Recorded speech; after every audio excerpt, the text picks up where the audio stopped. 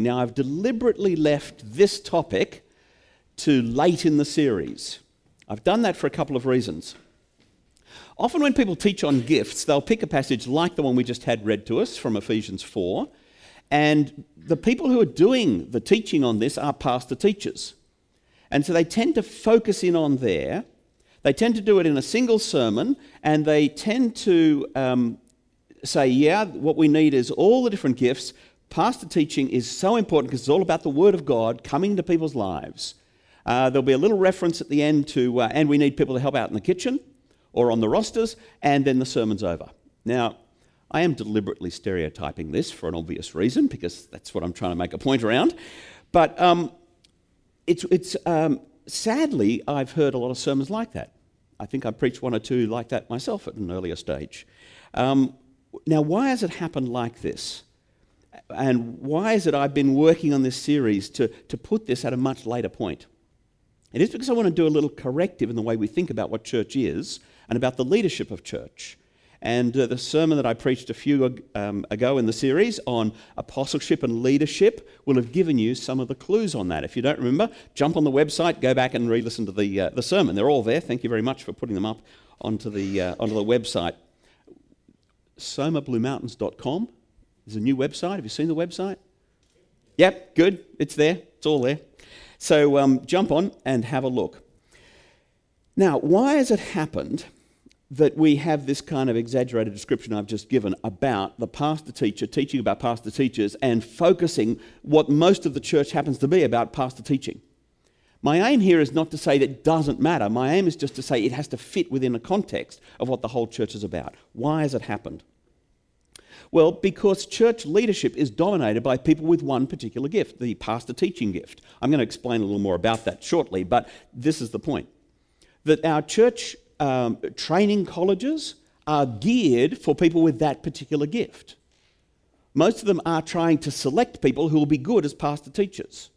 So if the Bible colleges are selecting people like that, and then those people end up in leadership in the church, and then they're looking around for more people to replace them in leadership of the church, that's what tends to happen. We have a church dominated by people who have the gift of pastor teacher. One of the things that we're trying to do at Soma is to say, let's keep the significance of pastor teacher, but not make them the people who lead the church. Let's look around for people who will have more entrepreneurial capability. People who have an apostolic gift. Let's see what the evangelists will contribute in the way the church will be led if evangelists are given a free run, etc., etc.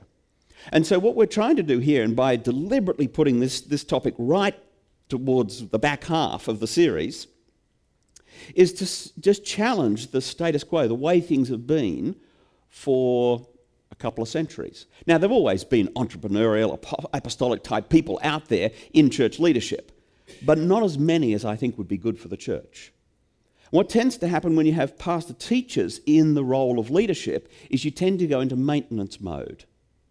You tend to have a church that is just doing much the same, and if we increase 3% or 5% in our numbers, and if we run a few more programs, we do a few more things, then that's a good outcome. Because we've chosen, institutionally, we've chosen a certain type of person to be the church leaders. And so our selection processes are designed for that gift set. The employment opportunities within church structures are designed for that gift set.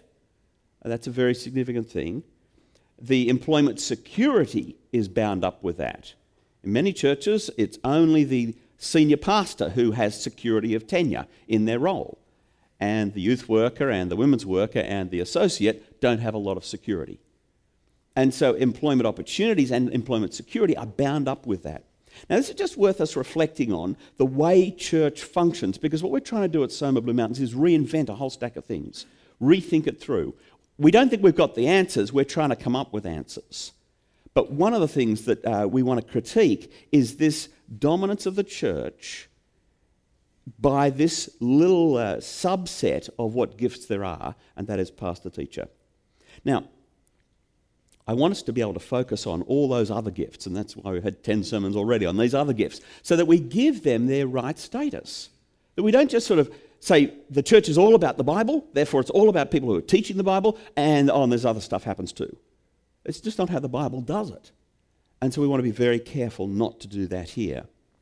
We want to make sure we give right honour to all God's gifts, and tonight we want to give honour and understanding to the pastor-teacher gift. But the reason it's in the series in the place that it is because of the things I've just been saying. So this is not to be rude to pastor-teachers. I think that's a gift I've got, so I don't want to be rude to me. I don't want to be rude to other people who've got the gift of pastor-teacher. That's not the point here. But I do want us to get good at thinking institutionally, thinking through how does an organisation function? How does a movement function? Because we're trying here in Soma Blue Mountains to be part of a broader movement that is actually going to do a whole lot more for the Lord. We're not the only ones trying to do that, of course. I think one of the things, just before I move on and focus on and really positively in terms of pastor-teacher, is one of the things that I've become increasingly dissatisfied with the Bible colleges and churches here in Australia is as I travel around internationally and look at the way Bible colleges function there and the way some of the churches function, so dynamic, so exciting just to stand in yet another new church being planted by a group. Now, this is not to put us down here or say God's working there, not here, but it is, I think, fuel for me personally to start asking the question, what should we be doing differently here in Australia? How should we be functioning? And in my own little small areas, I am trying to do have some influence in the way some of the Bible colleges function. But let's move on now. Let's focus then on this gift and think, how do we value this? How do we see its part in building up the body? Because the aim here is not to diminish it, but to put it in its context. The aim is not to say it doesn't matter or we shouldn't have it. It's vitally important, as we'll see. Let's now focus on it. So these two words I'm going to kind of put together, pastor and teacher. The pastor word is actually the shepherd word. It's the person would be used in a very literal sense. The guy who sat out in the field was watching over some sheep or some goats, the shepherd. And it's been picked up through the Bible. The Lord is my shepherd. That's kind of a verse. It's been picked up in the Bible to refer to God and then to God's leaders who look after his people as a metaphor for tending the people of God. And then the word teacher, pretty obvious concept, though there are different ways people have taught in different generations and in different cultures. But the idea of teacher of someone who knows something, they help others to know it. And there are different ways of doing that, of course. Some more informational, some more experiential, but the teacher is the one who shows what God's word is and the implications, systematically teaching the concepts. Now, I have combined the two words, and we're doing it as a single sermon. Why is that? Well, because it's not just a convenience thing, but because of the text where this comes up, the one that we had read to us is Ephesians chapter 4. So the gifts were, he gave, some would be apostles, some prophets, some evangelists, some pastors and teachers to equip the saints for the work of ministry. Now I'm going to teach you a little bit of Greek here, okay? It's very exciting. So next slide. Okay, what I've done is I've put the Greek down, but I've popped in some English words just so it's not completely bamboozling. And then I've got the English translation on the side. So in the Greek it says, and he, that is the Lord Jesus Christ, gave tous men apostles. Tous men is not the word men, but it means, you'd sort of translate it maybe on the one hand. And then you've got this structure. See the tous men apostles, tous de prophets, tous de evangelists. There's this little structure where you'd go, on the one hand, men, on the other hand, de. The problem is with this thing, there's 4 on the other hands. We don't have that many hands. So you with me? Just cope with that. So what the structure is, tous men, some, on the one hand, apostles, tous, some, on the other hand, prophets, tous, some, on the other hand, evangelists, if you had a third hand, tous, some, on the other, fourth hand, pastors and teachers. See, it's actually a different structure. He could have said in 5 sentences, or 5 little phrases, he could have said tous men apostles, tous de prophets, tous de evangelists, tous de pastors, tous de teachers. He didn't do that. Maybe it doesn't matter. Maybe there are 5 things being talked about here. Maybe there are 4 things, and the last one's joined. My suggestion is that they're joined. but I'm not going to go to the stake for it, okay? So why have I put pastor teachers together? Because I think one of the things that's really important is that we remember that pastors, people who tend the flock of God, do that tending primarily by teaching. And people who teach the Word of God are pastoring the flock. So I think when the Apostle Paul was dictating this, he was going, yeah, now what is the foundation of the church? Well, it's Jesus Christ. And then beyond that, he rose and he gave these gifts. What were the gifts? Well, it was people. It was the apostles. It was the prophets. And some of the ones he gave, the evangelists. And some were the pastors and teachers. He said it as a kind of a joined together concept. I think what we tend to do in our church experience is we say, that guy's a great teacher, he's a lousy pastor. Or that person, just so warm and encouraging, a great pastor, but boy, you don't want to hear him in the pulpit. And so we've kind of divided these two things out, where I'm going to suggest to you that in the Bible, in Paul's thinking, these two things sit together again and again.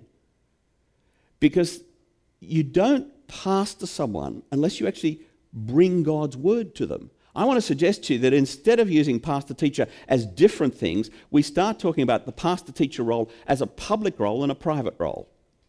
Because some people are better at sitting in a lounge room with somebody and sharing the Word of God and explaining the Word of God. And we would call that usually, they're the pastor. But I want to say to you, they're the pastor-teacher who's really good in the private context. And then other people are really good in the public context. So they're in the pulpit, they're in the leader of the Bible study. They're the person who will systematically be taking that group through, teaching the Word of God. But you see, the problem is if they're separate things, you end up in a big mess. You end up with pastors who are not ministering the Word of God, and you end up with teachers who don't care for the people, tend the flock of Christ. And yet the very thing that leaders of the church are to do is to do that. Teachers are to be pastors. I don't know if you've ever heard somebody preach and at the end of it you've gone, what world are they living in? Might have been a great sermon at one level, but it doesn't touch me at all. Well, that's somebody who is a teacher but not pastoring, and those things have got to go together. And the person who is out and visiting and caring for people but never brings the Word of God into the conversation, never confronts the person with who God is for their life, they're hardly pastoring, they're hardly tending the flock of Christ. And so I want to put them together as I'm suggesting the apostle has done. Now, you will hear the phrase, the fivefold ministry. It's used in lots of different places, not least among these Soma guys in Tacoma. I didn't actually raise this with Todd when he was out here. I should have done, I think, maybe another time. And in the Alan Hirsch stuff, we've been watching the videos. He's been talking about the fivefold ministry, and they've used this little APEST, apostle, prophet, evangelist, and because two P's would be really messy, they've gone for shepherd, which is a fair translation, shepherd and teacher, so APEST. And they talk about these five ministries. I'm going to suggest to you, and again, won't go to the stake on it, not a huge deal, but we could talk about a fourfold ministry, apostle, prophet, evangelist, and shepherd teacher, which is, I think, what this passage is driving at. But not a huge deal. I just want to reinforce the point that the good pastor feeds the flock on the Word of God. The food is God's Word. And the good teacher is one who knows the people and one who ministers to the people through that public word. Now, if you've got the gift of pastor-teacher, then it's really important for you to have that clear in your mind so that you never just sit back as, I'm a teacher, I'm just going to tell people concepts, ideas. Who cares what they do with them? I exaggerate, of course. Or if you're, a person whose heart is moved with compassion for caring for somebody, but you never quite get to the point where you share the Word of God for that person, where you help them understand how God's Word is working and ought to be working in their life, then that's not pastoral care in a Bible sense. And that's why it's so important that we keep saying it's a pastor-teacher. Those two things, those two emphases have got to go there together. Just very quickly, I'm going to move on. I sometimes spend a lot longer on this, but if God has got it, if this is a gift from God, let's have a look at the Scriptures just very quickly, and then we'll move on to some other things. God is the great pastor-teacher. God is the one who, through the scriptures again and again, he speaks out his word, he cares for his people. He brings the word in the first place. That's the creative act, isn't it? And God spoke. And it was. Day by day by day, he spoke, it was. He spoke, it was. He's the one who he creates our world through his word. In the Old Testament, we see again and again God speaking out. Thus says the Lord. I did a quick check, over 400 times, thus says the Lord. God wants his word amongst his people. His word is what brings life to them, brings instruction, understanding, direction, brings care ultimately. And of course, he is the one who is the great shepherd, the shepherd of the sheep. Ultimately, it is God. The human shepherds fail, those pastors fail, but God says, like Ezekiel 34, I will bring it. In Jesus' ministry, we see this same thing. There's one passage that talks about the compassion of Christ, and he sees the people and they're like sheep without a shepherd. And then in another place, he calls himself the good shepherd. I am the good shepherd. And then there's a passage in Mark's gospel where here's the one who teaches with authority. People are staggered by it. My goodness, look at how he speaks, because he speaks with God's authority, takes that authority onto himself. So we see God as the one who has this pastor-teacher role in our lives, in the church. And then he gives that gift to some here on earth. But as we've seen also, everybody's to be pastor-teachers in some form or other. The very concept in Matthew's gospel, at the very end, go and make disciples. That requires pastoring and teaching. And since the task is not just for the apostles, but we're all caught up in that apostolic ministry, so to each of us are to have a role. You know, just imagine there's a person in your live group comes along and they're interested to learn more about God, and it falls to you to be the person who says, oh, well, let's go and read some Bible together. That's a pastoral ministry, pastor-teacher ministry. Very appropriate for all of us to do that. Now, it might be that that's not your strength, but you can't avoid it at some point. You become a parent, and your role is to be a pastor-teacher. You have children that you've got to raise in the knowledge of the Lord. That classic passage in Deuteronomy 6, where God gives the Shema, the great word to Israel. Hear, O Israel, the Lord your God is one. You're going to teach it to people. See these verses? Recite them to your children and talk about them. It's not just a rote-learn thing. That's not a bad idea. Rote-learn some Bible verses, but talk about them. Yeah, see, son, this is how it applies. This is what it means to put God first in your life. You know, we were down the market and I didn't lie about how old my cabbages were. Why did I not lie? It's because I put God first.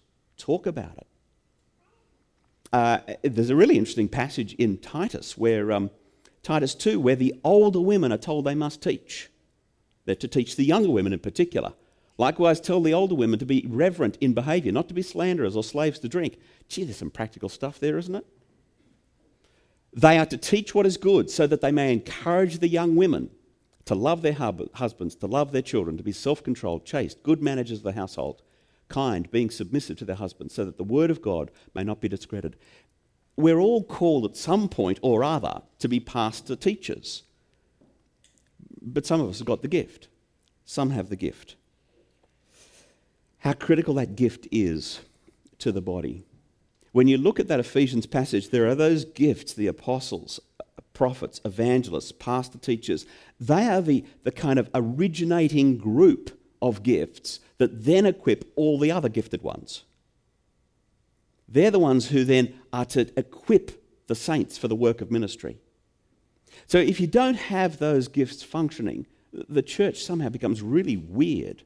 It becomes not the mature body that is spoken of later in that chapter. And so we must guard this gift.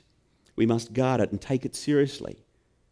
The Word of God must be taught. It must be taught publicly. It must be taught privately.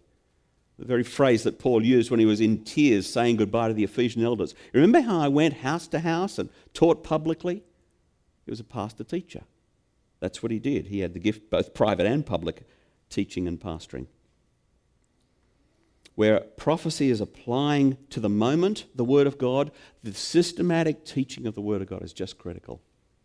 To work through so people get the big backdrop of what their lives are to be. And what happens when the scriptures are taught well, and they're taught in that sort of systematic, clear ways. People can frame their understanding of the world with God clear in the picture. Now, it won't answer every question that they've got. They've got to then go off and work that out. And prophets are there to speak in and various other things we've been talking about. But to have this clear understanding of how God is and wants us to be is the task of the pastor teacher. The scriptures are fascinating in themselves. I can sit down very happily and read the book of Leviticus and wonder what on earth's going on in some of those passages. I find it really fascinating. Most people who are pastor teachers do find that sort of stuff fascinating. Not everybody will. The scriptures are fascinating in themselves, I would suggest to you, and the pastor teacher has got a task to reveal that. But then step back from just what is fascinating in itself to ask the question, what is it that will be shepherding God's people? How is it we'll help everybody to understand those things? One of the key little verses that pastor teachers love is the idea of teaching the whole counsel of God. Do you know that phrase? Out of Paul's writing, the whole counsel of God. Now, when people have other gifts, part of that whole counsel is to help them be equipped with the understanding of the scriptures they need for that gift. We all need that sort of encouragement, that sort of insight. We need correction from the Word. We need perspective on our world. We need the scriptures taught to us so that we have a basis for meditation. I just want to take one little moment and encourage you to biblical meditation. This is so under-practiced in our church that we need it more and more. The idea that you think upon a concept or a verse or even a few ideas in the scriptures and you just come at it from all different angles. That's the Bible idea of meditation. In Psalm 119, I will meditate on your word day and night. Everywhere I am, I'm going to meditate. The idea is that you take that concept, okay, if that's the concept from the word of God, what does it mean for me? What does it mean for them? What does it mean for yesterday? What does it mean for tomorrow? To spend time on the word of God, meditating. And when we're taught well, when the pastor teachers are doing their job, then we have the grist for the mill of meditation. We have an understanding. We go, oh, I see now. What would that mean in relation to the ministry of Jesus? What would that mean in that other verse that I read in Galatians? And we put those things together. That's to meditate. I want to encourage you to take the word of God and be meditators on it. And then the scriptures will be fulfilled more and more within your own life and understanding. Very quickly then, we have a shadow side. All the gifts have got a shadow side. One of the problems with pastor teachers is that they think that you have to understand it all in order to live a Christian life. It's just a little error that we can make sometimes. That you have to have knowledge of everything before you can answer one thing. And that's just not how life is actually lived. You don't have to have done a degree in theology to be able to be a faithful Christian person. Isn't that good news? Of course. And yet it can sometimes be that shadow side of the pastor teacher. There can be sometimes what I call an overzealous heresy spotting, where, unless you line up everything exactly how I understand it, then you're outside the Word of God, you're outside of the will of God. That leads, of course, to an arrogance. Now, the importance of getting our doctrine right, getting the scriptures rightly understood, is their task. And so this is where a careless or a hard heart is joined with that task. And then the other thing that can happen is the tendency towards the cognitive part of the faith, what you understand rather than how you live. And there's a shadow side there that the emphasis is put on that.